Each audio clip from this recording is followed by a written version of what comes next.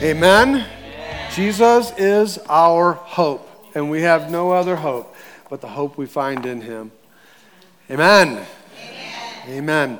Hey, let me encourage you. Also, don't forget about our backyard project. I am so excited. I brought Joni over yesterday to walk around and to take a look. The retaining wall and the steps are in. They're getting ready to put the sod down and got some really cool design that's it's going to be way, way nicer than what I ever dreamed or imagined. But let me say thank you as you've helped and supported. And I just want to encourage that you'll continue to keep your eyes on that. And if you can help, we would love to have you do that. I'm so excited about it. Amen. Well, open up your Bibles, or if you got the church app, if you don't have the church app, go to the App Store and download the New Life Christian Fellowship app so that you have that. And again, that's the best way to keep up to date with everything that's happening. But also inside of the app, you will find, if you click on Media at the bottom, it'll take you to a page that you can open up the sermon notes and follow right along. I put notes in there so that you can follow the sermon and some fill in the blanks. I put the fill in the blanks in there so that I have no idea whether you're playing solitaire or filling in the blanks. So I'm not offended when I go home. Anyway, we are looking at today Luke chapter 7, and we're going to look at verses 11 through 17, and we're going to look at the story of a dead man. Let me say, just starting off, I realized as I shared my sermon last service, realized that I'm going to share some things here at the beginning, and it does turn to good news, okay? So don't get overwhelmed and shut me down, because this whole story, it starts off with a dead guy. And how many of you remember the first funeral that you ever went to? Most of them. How many of you remember the first open casket funeral you went to? Luke, my grandson, he came to an open casket funeral here at the church, and he was like wide-eyed and had a lot of questions, but that was the day at an open casket funeral. That was the day Luke gave his heart to Jesus. It has that kind of profound effect on us. How many of you have been to a funeral of somebody that you loved and cared for? Man, those are hard. I know that there are many of you that have been through these times of loss as well, but in the past few years, we've been through, in our personal life, we've been through a tremendous amount of difficult family losses in these past few years. First, my dad passed away. And then just months later, Joni's dad, Ann's husband, passed away. And then a few months after that, my mom passed away, and then Joni's dad passed away a few months after that, and then a few months after that, my dad passed away. And then a short period after that, my older brother passed away. And then a short period after that, my brother-in-law passed away. So it's been an ongoing, just onslaught of loss, it feels like, over these past few years, which again is part of the whole getting older process.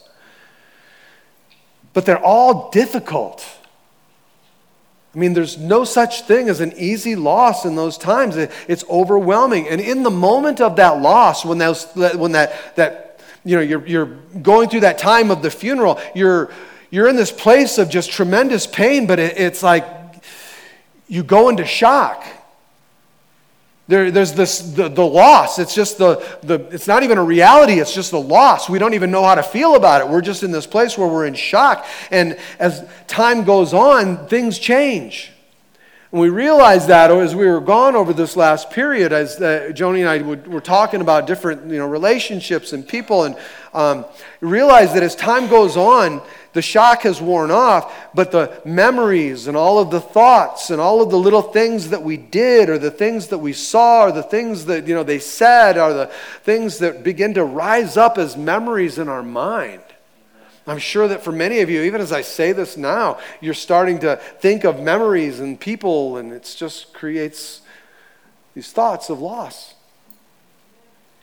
And sometimes I realize that, today, I'll just use this one as an example, that today, I miss my dad today more than I missed him right after he passed away. And death is that way with us, isn't it? It just has this way of dealing with each of us in different ways. And in this world, church, there is going to be death. There's going to be suffering. There are going to be wrecked lives. It's in there. The Bible says that in this world you will have trouble, that none of us, should the Lord tarry, none of us are getting out alive. At least not on this side of the grave. And church, death is painful. It's painful. Sometimes it's painful because death preceded by a bunch of suffering. There's an ongoing sickness or things like that create a lot of suffering that lead to that time of death. For others, it comes in an unexpected accident or something along those lines. But listen, death, church, I mean, sad to say, but death is coming for all of us. Each and every one of us, we're going to deal with that. And the Bible tells us that the wages of sin is death. The wages of your sin, the wages of my sin is death. Because of our sin, because of your sin, because of my sin, what we deserve as individuals is death. And the Bible does tell us all of us have sinned and fallen short. That means every single one of us. But church, we have to understand that is not, listen, the world is not the way God intended it to be. It's not. That's why we will see a new world, and we'll have a new place, a new city, a new home. Because this world is not the way God made it to be. This world is the way we made it to be. We made it to be this way because of our sin, because of our rebellion, because of our stubbornness and our ignorance. And because of that, we suffer. And in those times of suffering, we have this tendency to do something that I think is really foolish. We get mad, we become bitter, we start to get upset with God because we're going through this suffering that God didn't create. That oftentimes we did. How many times? God says, hey, don't do this. Thou shalt not. And he says, don't do this. And he says, if you do this, that there's these consequences that are going to happen. So please don't do this. And then we go out and we do it. And then there's consequences that happen in our life, and the consequences cause us to be in places where often we're suffering or going through a difficulty because of that. And then we look at God and go, why did you do this to me? We blame God for doing the very thing that he told us not to do, and when we got the results that God told us that we would have, we blame him for them. Church, it's not the way God intended it to be.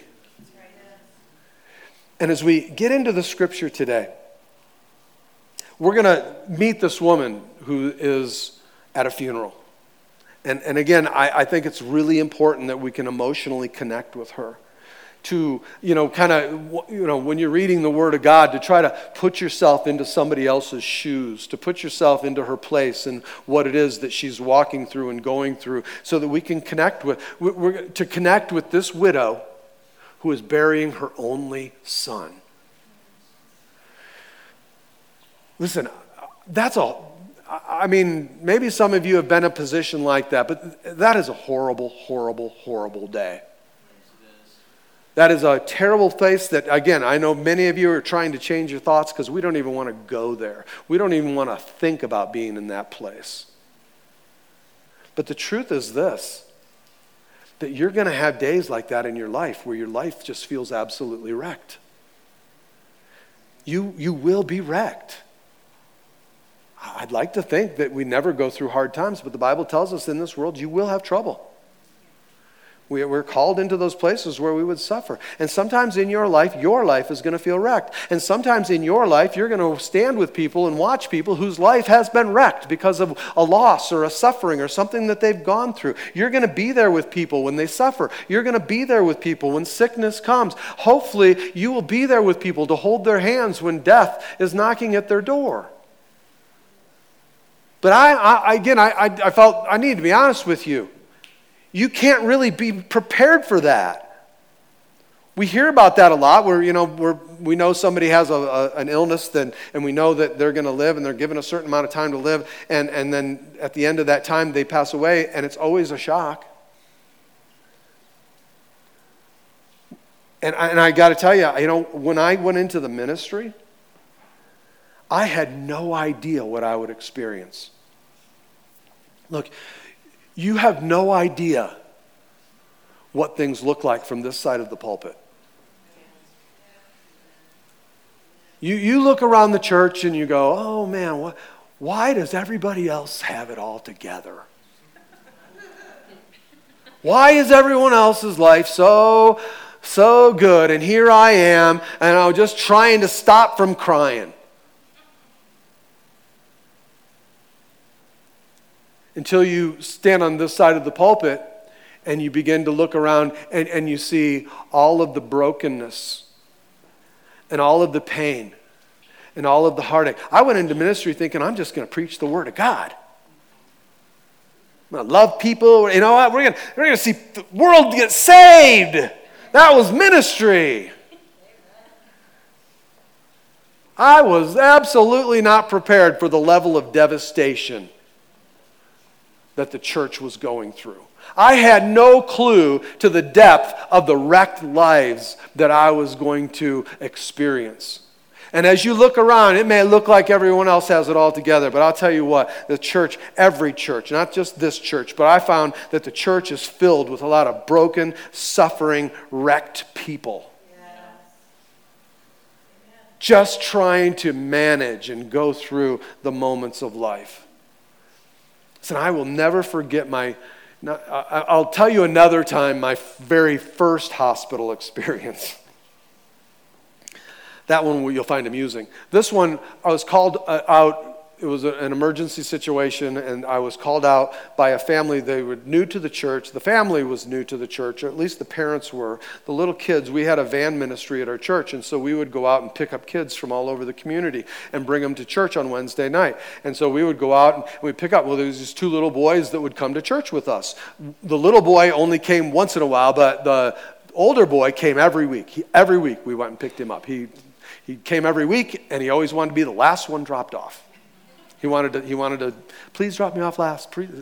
Miss Linda used to pick him up all the time if she was here. She would remember them. Well, these two little boys, they lived with their parents in this house, and the two little boys shared a room, and they had a bunk bed. And the little boy slept on top, and the older brother slept down below. And the little boy that had gone to bed and put in bed, and the little boy went to sleep up on top, and the older brother down below started to play with matches. And he caught the blanket on fire. And he didn't want to get in trouble, so he didn't want to call his parents. So he started running back and forth to the bathroom with glasses of water, trying to put this fire out.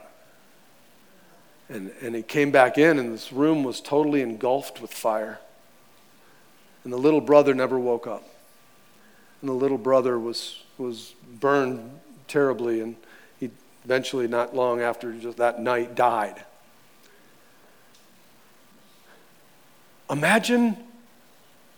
Just imagine, if you can, what these parents were going through.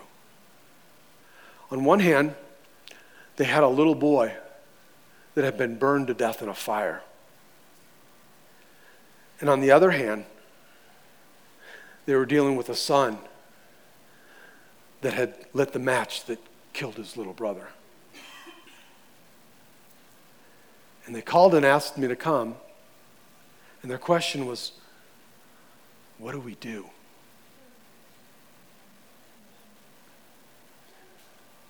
I was not prepared for that kind of wrecked life. I was not prepared for that kind of suffering. I was not prepared for what to do in that situation. And to be quite honest, I don't feel like I'm even prepared now. We do not become immune to things that go on in your lives, in our lives. We don't become immune to the pain. Just because we're a pastor or a leader doesn't mean that we become immune to the hurt, the pain, the destruction, the hurt in people's lives.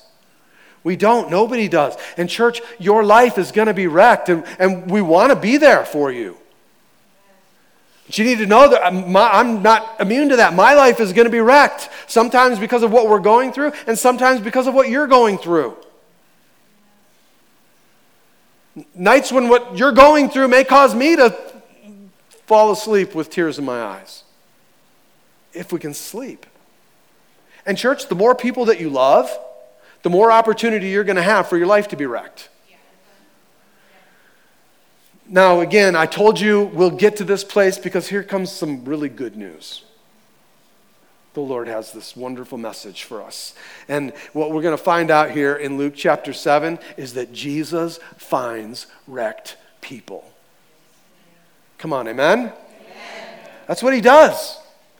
That is our Jesus. Our Jesus finds wrecked people. That's what Jesus did. Jesus came to earth as a man. He came, he laid down the crown of glory and came into this world, and he took upon himself flesh. And what Jesus Christ does is he goes to the absolute most wrecked people.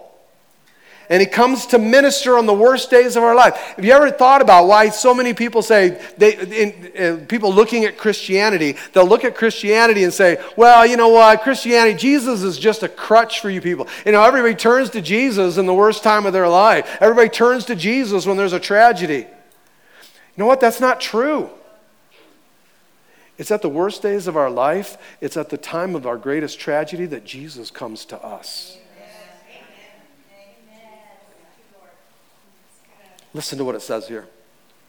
In verse 11, talking about Jesus, it says, he went to a town called Nain, and his disciples and a great crowd went with him. So Jesus is traveling. He's on this long journey. They're walking by foot. There are all these disciples, and all these people are there with him.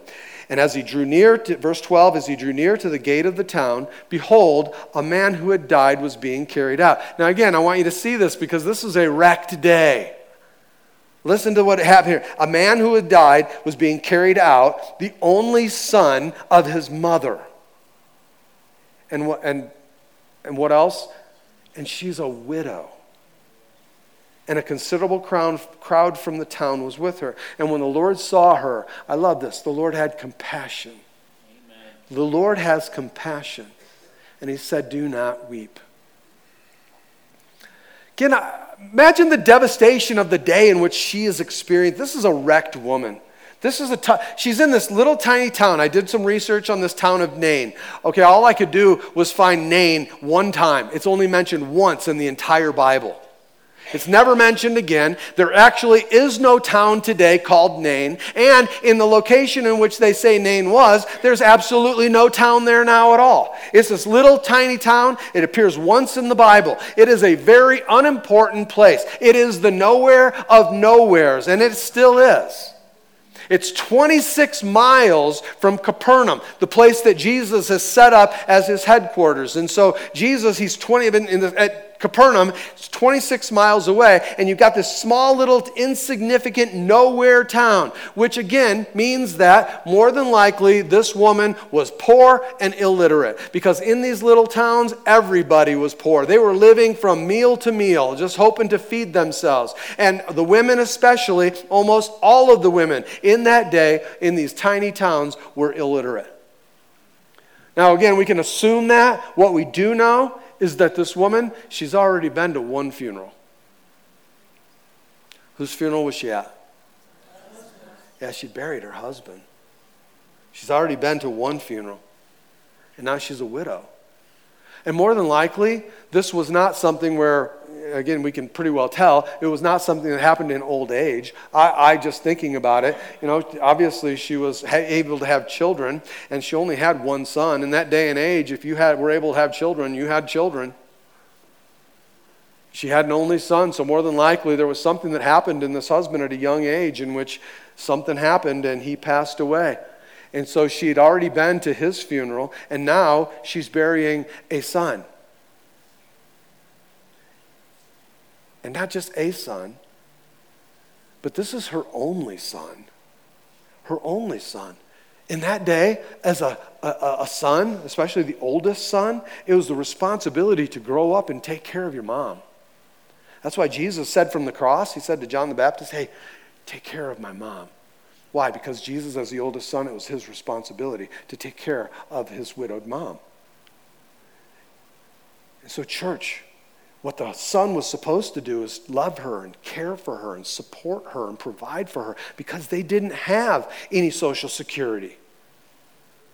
I think about like Guatemala, some of these people, they have no Social Security, they have no government help, they have no 401ks, they have nothing but their family. They have nothing but the fact that their kids would take care of them. They have no way of retiring, especially when you're in these poor little, this certainly insignificant town with this insignificant little woman in this town like Nain. And now her life and all of the insignificance is completely and absolutely wrecked. I think at some point she obviously must have had, some good things happening in her life. She was married in this little town, probably. She knew her husband from the time she was little and just grew up thinking that they would one day be married, possibly. We would assume also that at the wedding that the whole, everybody came around and everybody was there to rejoice with them, and they were there when they had their son. And then she buried her husband. And now, church, she's going to bury her only son. In all the things that we do as ministers, I can tell you that there is nothing as devastating than for a parent to have to bury their child. You see that easily. And this woman is experiencing that. This woman's life is, in this moment, wrecked. And church, what we see in the scripture is that Jesus comes to her. I love that. Jesus comes to her. Really, again, look into the scriptures here. We don't see her asking for Jesus. She didn't ask. Jesus just comes to her. Jesus comes to her in that time of pain, in that time where she's in this difficult place, and Jesus just comes to her. Think about this. Jesus walked everywhere that he went. And so Jesus was in Capernaum in the scriptures just before this, and he had gone from Capernaum, and now he's on this 26-mile walk through hilly terrain with all of the disciples who probably were not the best people to travel with all the time, and a multitude of people that are following after Jesus. Over the hilly terrain and over all of the difficulty of just the travel, he's got all of these people wanting to talk to him. All these people, Jesus, can we stop over here and rest? Jesus, Jesus, which one of us is the greatest? Hey, who's the best? Who's your favorite? Can you imagine all the disciples' questions and then all the people? Hey, Jesus, can we ask you questions over here? Why don't we start a church? Why don't we do a Bible study? Why don't we stop over here? Jesus, will you come heal my sickness? Jesus, will you cast out this demon? Jesus, will you... all of those places where Jesus was being drawn because of the needs of people. But for some reason, church, Jesus goes to Nain, a nowhere place. Why does he go? Why did he go to Nain? I believe Jesus went to Nain so he could visit this woman who's having the wrecked day of her life. I believe he went to minister to this wrecked woman. Jesus went to this nowhere town, to what would be considered this no one woman, and he came to minister to her. The church, that should wow us. And thank God for that. So in this trip Jesus is on, they're all coming into town, and just as they're coming into town, the funeral procession is coming out of the town. And everyone's there, and everyone's mourning, and everyone's grieving, and everyone's all upset, and everyone's surrounding her, and they're crying, and they're weeping, and they got their arms around her, and she's probably, from the weakness of her sorrow, she's probably being held up, and the people are walking with her, because again, she's devastated, and she should be. And for the town, this is the second funeral that they've attended with her. They were there for the funeral of her husband, and now here they are for the funeral of the son. But here we are, and this time she's here and Jesus shows up. And church, that's how our Jesus works. Jesus comes to people who don't ask him. Jesus comforts people who don't seek him. Jesus goes out of his way to pursue after people that aren't even aware of him. Church, that's our Jesus. It was Jesus who chose to get to her. It was Jesus who chose to minister to her. It was Jesus who chose to love her. It was Jesus who chose to pursue and to love and to minister and to have grace as he served her. It was Jesus who did that. Listen, our Jesus finds wrecked people. We thank God for that. Because today I know that in this place the facade may have been put on this morning. But in this place, there are a lot of wrecked people. People going through difficulties in their flesh, difficulties in their emotions, difficulties in their spirit, difficulties in relationships, in marriages, bondages to drugs, bondages to different things. There's a lot of wrecked people. And I want you to know that Jesus has come to meet with you. You think you came to church. No, it was Jesus who called you to come so that he could come to you. Amen. He drew you today. He drew you to this. But there are also those of you that are devastated because of what people you love are going through, things that people are struggling with, and you're devastated for them. You know, Jesus wants, he can, he will, he desires to pursue after them as well. And he may very well use you to be the reflection of Jesus that the people around you need. He may, but this is what our Jesus does. He seeks and finds wrecked people. And if you're going through something that today, I want you to know the good news is that Jesus comes to you. And the good news is this, the rest of this story, the good news is this, that Jesus, when he comes to us in those times, he does something about it. He doesn't leave us there. Jesus touches the dead and brings life. Listen to the story here in verse 14. And then he came up and touched the bier, and the bearers stood still. So the bearers are those that are carrying this stretcher. The bier it's what the poor people would use. It's a stretcher that was used for funeral services, and they would put the dead body on this stretcher, and then they would carry this dead body out on a bier. And these the bearers were the ones that were carrying it. They were more than likely, again, this wasn't a casket. It wasn't a box of any kind, because the Bible says he sat up, it says here. And Jesus says to the young man, he says, young man, as I say to you, arise. So they're carrying him out. Jesus walks up. He stops the procession, lays his hands on the bear, and says, arise. And the dead man sat up, and he began to speak. But I think the best line of it all is, and Jesus gave him to his mother. Isn't that amazing? Oh, and the religious people, they got their panties in a bunch. They just did not like that at all. How many times does Jesus put the people that are following him in a situation where they go, He's doing that over and over and over again. And the people all go, the religious people are telling Jesus, you shouldn't do that. Why? Because the law says you shouldn't. In Deuteronomy and through the script, there's a number of different places, but in Deuteronomy 19 and verse 11, it says those who touch a dead body will be unclean for 7 days. Jesus, you can't touch that dead body because it's going to make you unclean.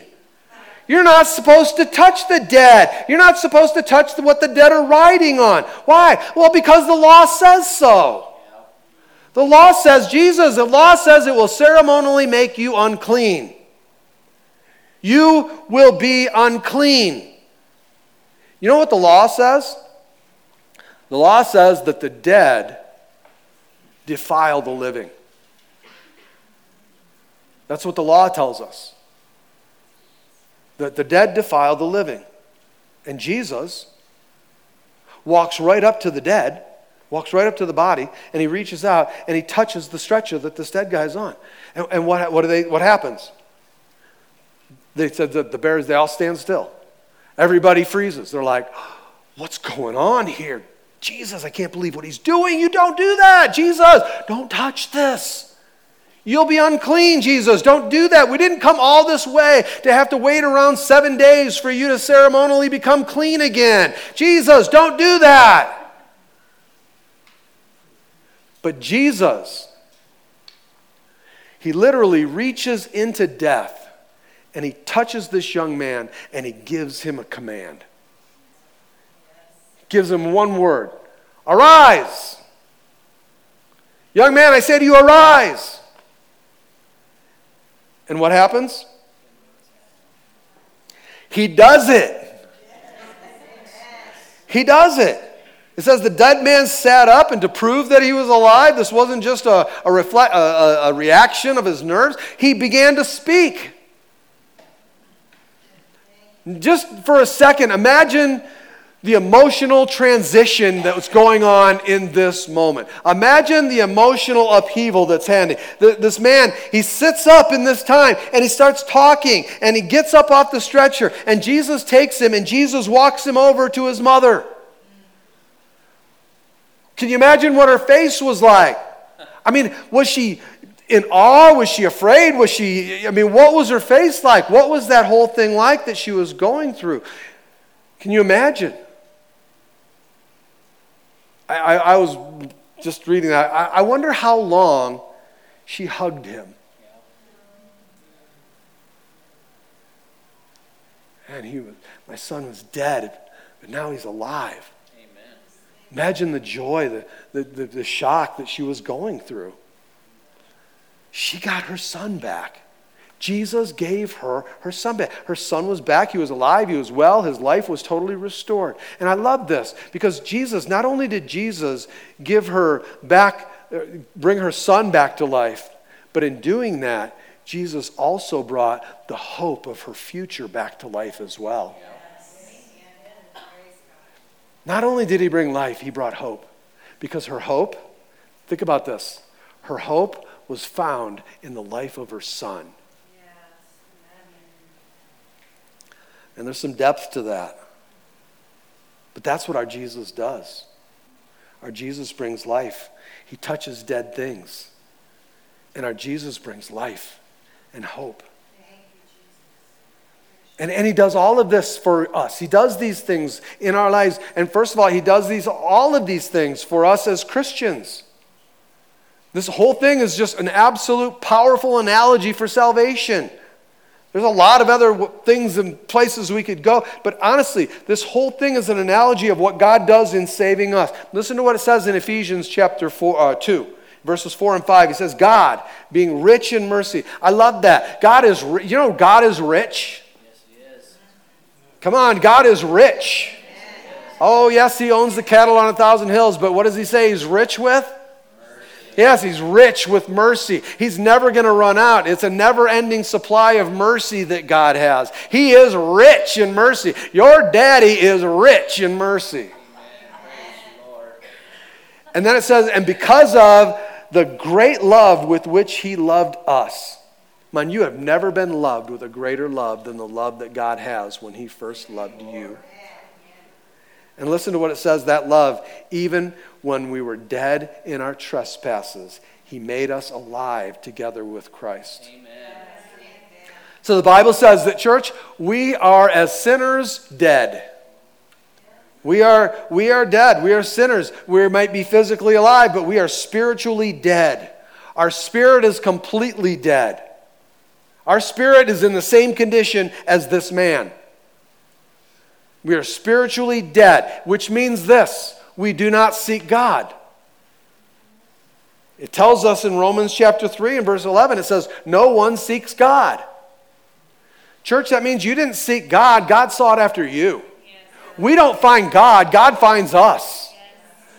God comes to us. We can't. Listen, God comes to us when we're not crying out for help. This man, he was dead. He was not crying out for help. This man was dead. He was not seeking Jesus. He was dead. This man was not running to Capernaum asking Jesus to heal him. He wasn't running around trying to work this out or work that out. He was dead. He was dead. He does nothing. This man says nothing. This man seeks after nothing. And Jesus finds him. Jesus finds him. He doesn't reach out to Jesus. Jesus reaches out to him. He doesn't do anything for his healing in this. He receives it as a gift of grace. And church, that's how salvation works. You and I, we are dead in our sin. We are dead in our trespasses, absolutely dead, which means that Jesus is the one who comes to find us. Jesus is the one who comes to us. Jesus is the one who reaches out to us. Jesus is the one who touches us. Jesus is the one who gives us spiritual life. Jesus is the one who gives us a new heart. Jesus is the one who gives us a new nature. Jesus is the one who gives us a new spirit. Jesus is the one who gives us a new power by the Holy Spirit. It's Jesus who does that. And anyone who is a Christian, a born-again follower of Jesus Christ, you have experienced that in your own life. You once were dead, but now you are alive. Amen. You've experienced all of that. I experienced at the age of 27, I was spiritually dead. I was not pursuing God. I was not pursuing after God. I was not seeking after God. I didn't really know how much I even needed Him at that point. I was spiritually dead. I didn't do anything. It was Jesus who reached out to me. It was Jesus who came into my car that night. It was Jesus that moved into my life. It was Jesus that took His fingertip and reached into the death of my life, and He brought His life into where once was dead. Amen. He did that. Jesus does that. He is the author of life. Thank you, Lord. And Jesus touches the dead. And you know what didn't happen? Listen, this is so cool. When Jesus reached out and touched the dead did not make him unclean. First time. The law says, hey, again, we are incapable of fulfilling the law, so all that we can do is just abide by it because, there is no hope. And so, if we reach out and touch the dead would defile us. But Jesus, in all of this, Jesus reaches out and touches the dead, and it doesn't make Jesus unclean, because Jesus is the first and only to be holy and perfect. He is without sin. So when Jesus touches the dead, he's not made unclean. When Jesus touches the dead man is made clean. Amen. See, death didn't get on Jesus, life got on the dead. That's what Jesus does. Jesus, look, he did not receive death and decay. Instead, he gave life. This man had death, and yet he received the life of Jesus. And that is how it works, church. If you're a Christian, you have experienced this. It is Jesus who gives us life. It is Jesus that gives you life. And it's not because you sought after him, it's because he sought after you. Jesus came and ministered to you. And this whole thing is just showing us, there's a number of things that this whole story is showing us. But two things that I want to point out. One is Jesus is showing us, he is revealing that he is the one, the only, that has the power over death. And church, if he has the power over death, he has the power over every situation and circumstance that you may feel is wrecking your life today. So he has the power over death, but he's also showing us through this story, he's revealing the kingdom of God and how things will ultimately be for us. Because church, one day, we will all arise. All of us. From the front to the back, from one side to the other. If you hear my voice, and if you can't hear my voice, it doesn't matter. All of us will arise one day.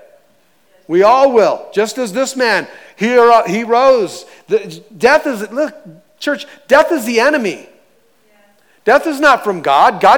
He's not the author of death. He's the author of life. Death is an enemy. Death is something that should be unnatural to us. It comes as a result of rebellion. It comes as a result of sin. But praise God, Jesus Christ came into this world, and he's the only one who could. He's the only one who would. And he did for you and I what none of us could. He conquered death, hell, and the grave. He conquered death for you and for me.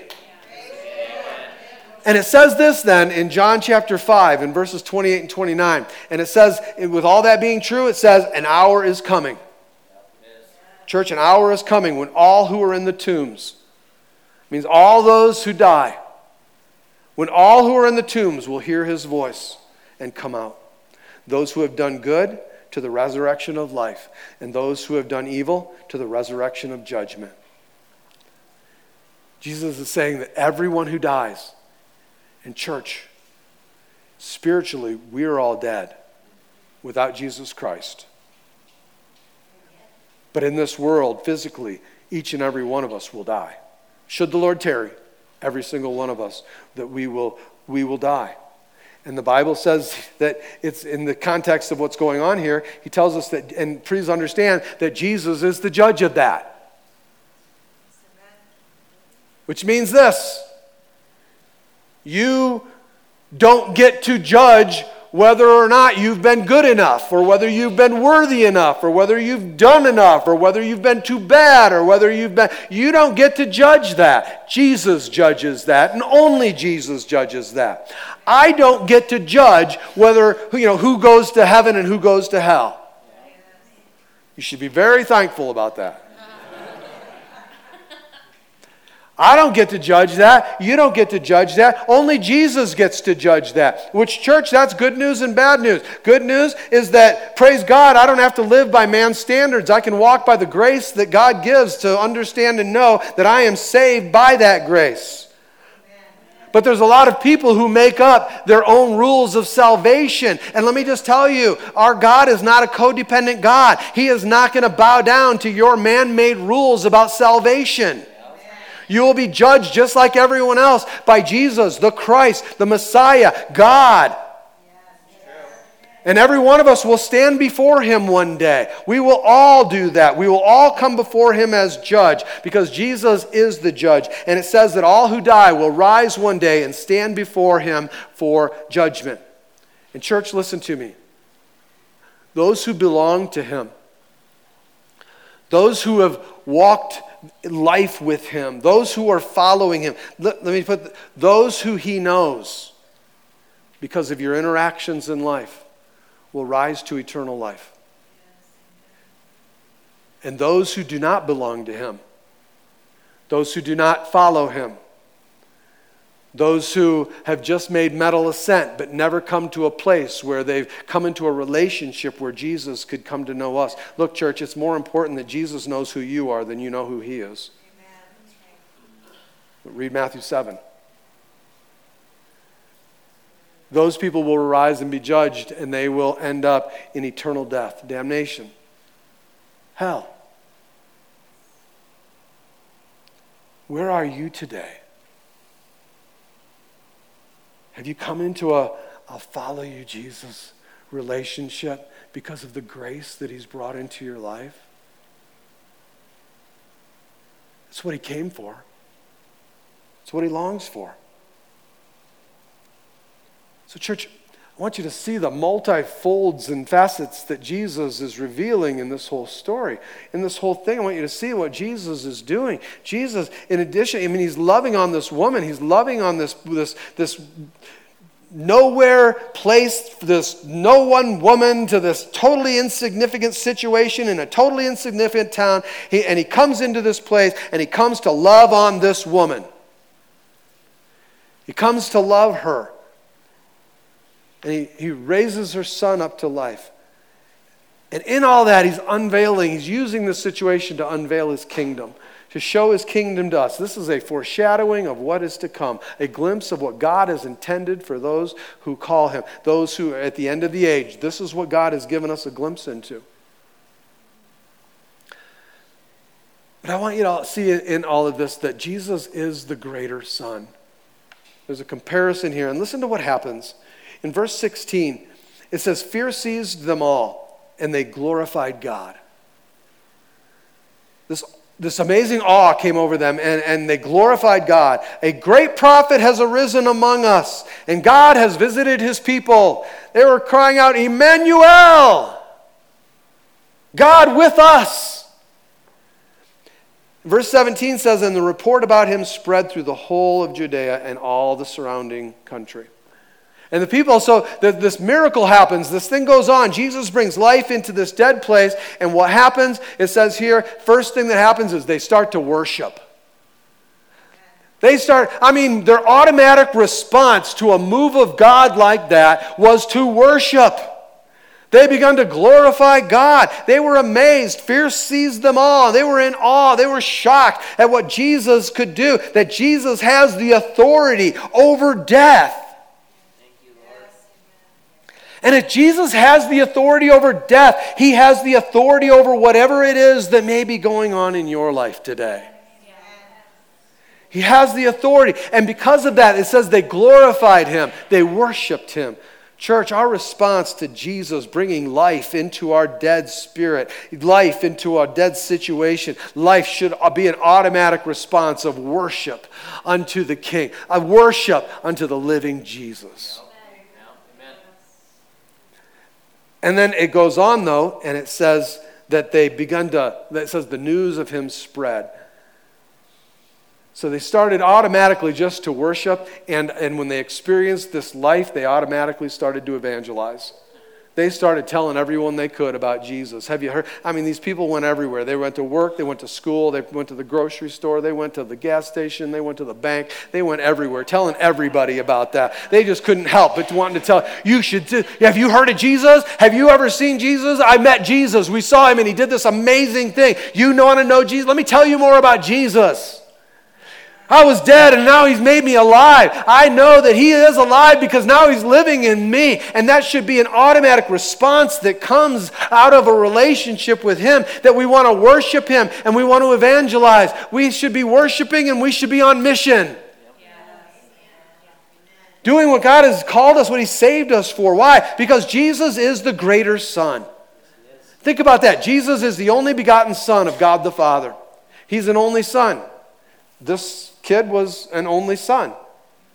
Jesus is loved by the Father as an only son. He was loved by the Father just as this son was loved by the mother. Jesus died just as this son died. Only Jesus died not for his own sins. He died for your sins. He died for my sins. He died because of you and I in our place for our sin.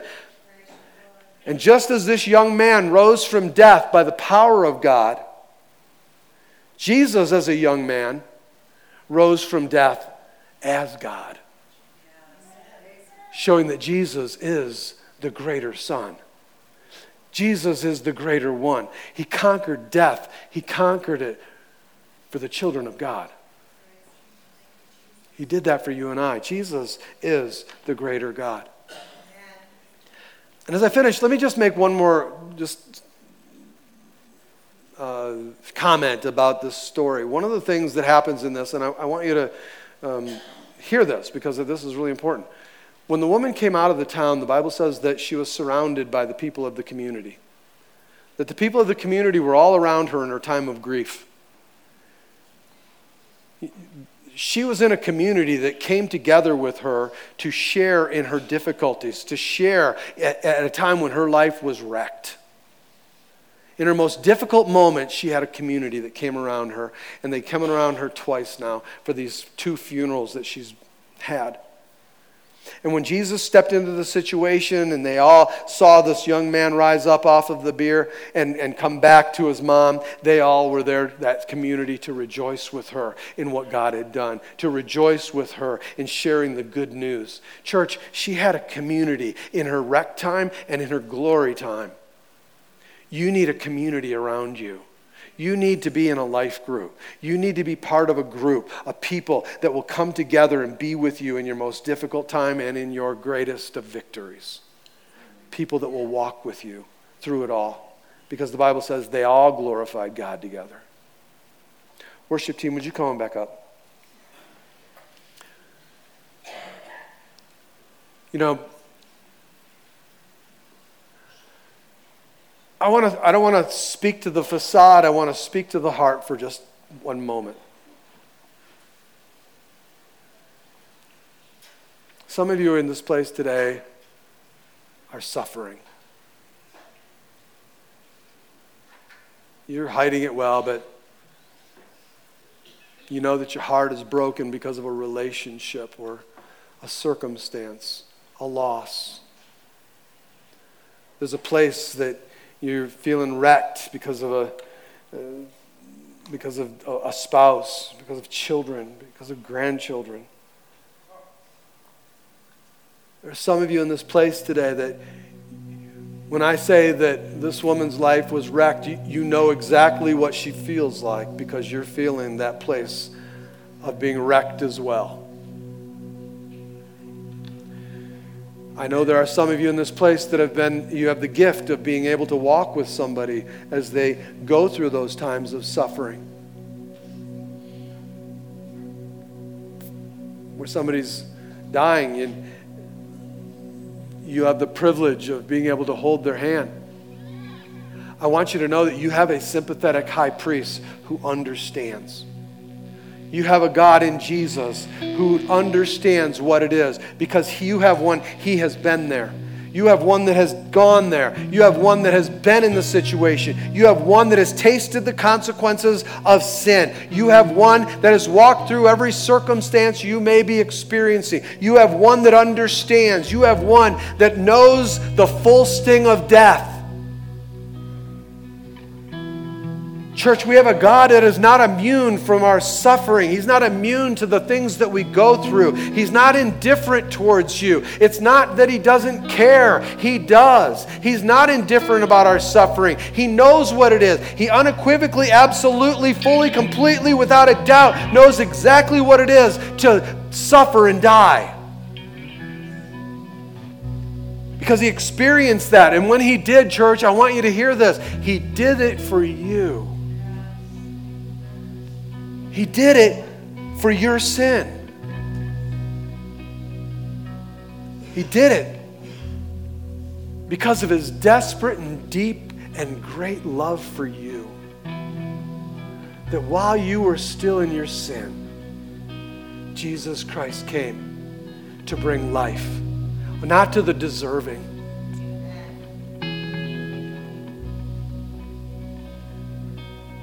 All who will call upon his name. Church, he died for you because of his love. Jesus is the author of life, and he wants to be the author of your life. Was not his plan for death to rule and reign in our mortal bodies? Jesus came to bring life. And to do that, he had to understand. He had to go through what he did so that he could understand our suffering, that he could understand our struggle with death. He understands what we struggle with. He understands what you struggle with, because he suffered and he died. And he understands when we suffer. He understands when we experience death. Church, ultimately, Jesus Christ came from heaven to earth.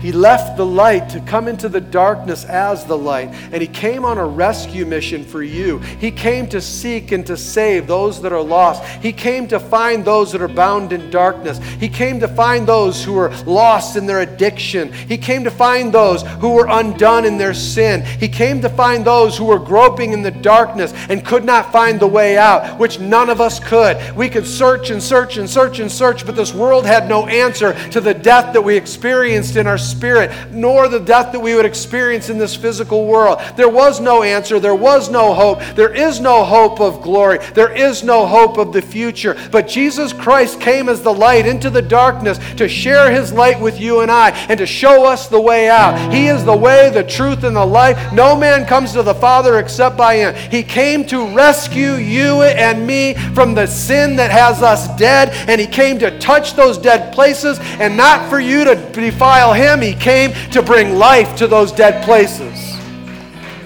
Jesus came for you.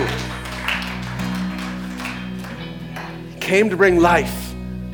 Come on, he reaches into dead places and brings life. He reaches into wrecked lives and brings the hope of future. This woman, her hope was restored in the life of the Son. Your life is restored by the life of the Son. Because Jesus is alive, so may we be. Will you bow your heads with me? Lord, in the name of Jesus, we come and thank you, God, for the grace that you provide.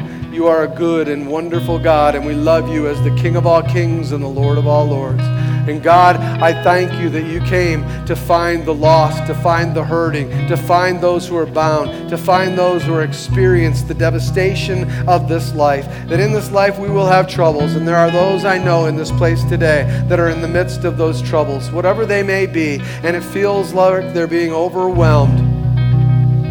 I pray today in the name of Jesus that you would bring life to those places and minister to those that are in pain, those that are hurting, those that are suffering today.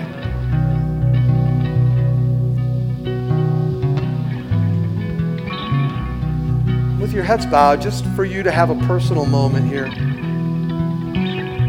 Is that you today? Is God ministering to some places where you're feeling just wrecked? I'd love to just pray for you. Would you just lift up your hand so I can see where you're at?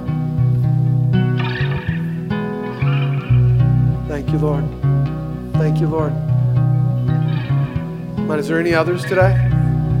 Come on, our God is here. Jesus says, I am there, I am coming, I am in the presence. I inhabit the praises of my people. God, you see the hands that are raised. You see the needs of their heart, and you see where they're at. I know, Lord God, that you came here today, that you laid this message on my heart to come minister in these places. And right now, Holy Spirit, would you be as the finger of God, the one that would lay hands on those that are hurting, those that are bound, and those that are in need. Those, Lord God, that are struggling and suffering. Those, Lord God, who have seen the wreaking of havoc in their life, that today you would bring, Father God, life into places where they never dreamed there could be. God, I thank you for restoration of hope today. Hope, Lord God, where there never was any.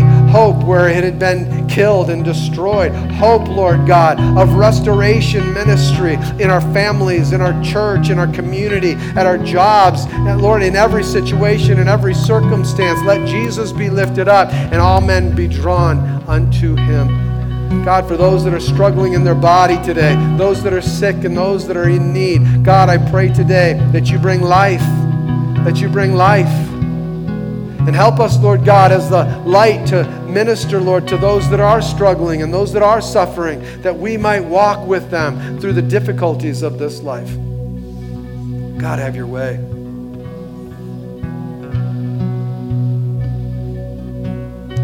Just remain where you are for just a moment with your head down and your eyes closed. Just ask the Holy Spirit to bring that touch. Jesus, come. Jesus, you're here for your reasons, not ours. To do what you know we need, not us.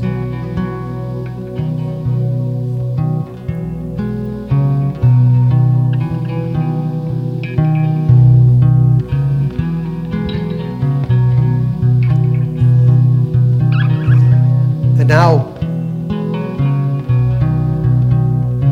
I want to open up the altar so that we could, as a community, pray together. And if you need that, listen, God has victory. God has breakthrough.